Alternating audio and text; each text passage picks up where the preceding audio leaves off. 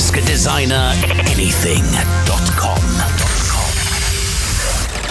Hello, I'm Craig, as always, and thanks so much for tuning in. Today is episode 79, and we're talking about why writing 500-word blog posts. No, we're not talking about that at all.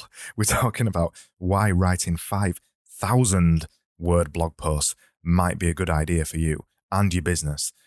Now, when I said 500-word blog posts there, you probably thought, oh, well, that's not so difficult because I'm already writing 500-word blog posts. But today I'm talking about 5,000-word blog posts, the value in them, and why they might be a good strategy for you to consider for your business. So we're going to get straight into it at point one, which is a really obvious one. And that is, well, if you're writing 5,000-word blog posts, you don't have to write as many of them because it's a 5,000-word blog post. You could get away with, if you're struggling with writing a blog post a week or two a week or whatever schedule you're currently doing, if you're struggling with that, you might want to consider writing one a month. And if you're writing one a month, the best way to get the most value out of that, I think, is to write a 5,000-word blog post. So you don't have to write as many of them. You could be writing as little as 12 a year. Or you might want to do one every 2 months. Whatever schedule you're doing them at, it doesn't matter, because I'm going to get into why that doesn't matter in a minute. But if that sounds interesting to you because you don't have to write as many, I think it's probably something you should be worth considering and looking at. The reason for doing 5,000-word blog posts is I'm not talking about turning a 500-word blog post into something that's really long. They're not like that. When you're writing a 5,000-word blog post, you need to consider the blog post in a different way. It's not really a blog post anymore. It's kind of like a feature in a magazine. You're writing something that's very long form, that's full of useful, great content that somebody can digest over a long period of time. I'm not talking about just writing a really long blog post here. I'm talking about writing something that is absolutely amazing, that someone can really, really dig down into the content and find lots of useful information. Pat Flynn has done a couple of articles like this, and they're really useful, I think. One of the main ones that he's done is how to start a podcast, and it's a podcasting guide from the beginning right through to the end of the process. Maybe it's not 5,000 words, but it's full of videos, it's full of really interesting content, and it's full of really useful content. And that is the kind of thing that I'm talking about. You're writing a massive, useful feature for your audience rather than writing a little tidbit of a blog post. There's much, much less content out there like this. So in yesterday's episode, when I was talking about getting your personality across in whatever content that you're producing, and the fact that a lot of people are out there already doing the thing that you want to do, there's much, much less people out there writing 5,000-word blog posts because they're difficult. They're hard to do. They take a lot of research. They take a lot of time to do them. They're just not easy to do, so not many people are doing them. People are sticking to the regular 500-word blog post kind of thing. But that's why I think they're a really good thing to consider, because a lot of people aren't doing this kind of thing.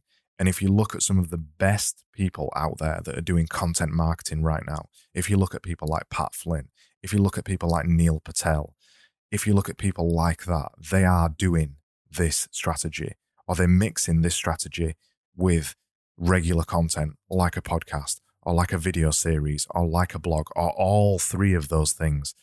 So the bar is really high for this kind of thing. But the thing I've noticed is that they're all doing this thing where they're writing really long. They're usually called guides of some sort. If that helps you to think of them in a different way, maybe you should think of them as guides. The point of them is that you're producing a really useful piece of content for somebody. You're producing a really useful piece of content for your audience.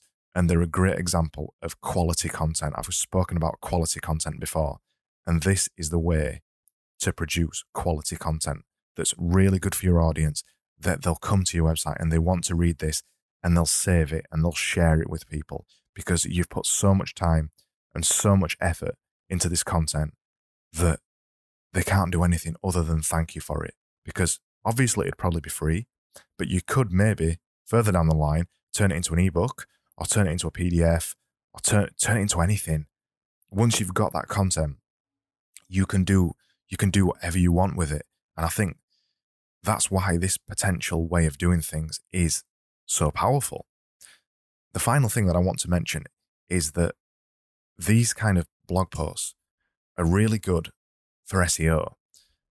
Writing really, really, really long form content is really good for SEO because it gives Google and search engines a chance to come to your website, look through everything that you've got on there and analyze it much better because there's more content for them to analyze. Rather than having lots of little blog posts, you've got one giant piece of content that can really be indexed properly and that Google can eat up and find keywords in there. And they're just really good ideas for SEO. They're also good ideas because they hit the 3 different kind of readers that will be coming to your website. So the 3 different kind of readers generally, and this changes a lot and people talk about this in different ways, but the way I always think about it is the number 1 kind of reader is skimmers, people who come to your website, who only read the headings, skip straight down to the bottom of the content for downloads or for the next post or whatever they're looking for. They'll just scan read everything you've got. The second kind of person is kind of a hybrid form of skim readers and people who'll read the first paragraph of whatever you've done. So they'll come on there and they'll read a bit of your content and the titles and then move on again. And then the final one is the people who read everything that you produce. And by writing long form content, you're targeting all 3 of those kind of users. And it's the only kind of content you can write where you will target all 3 of those users.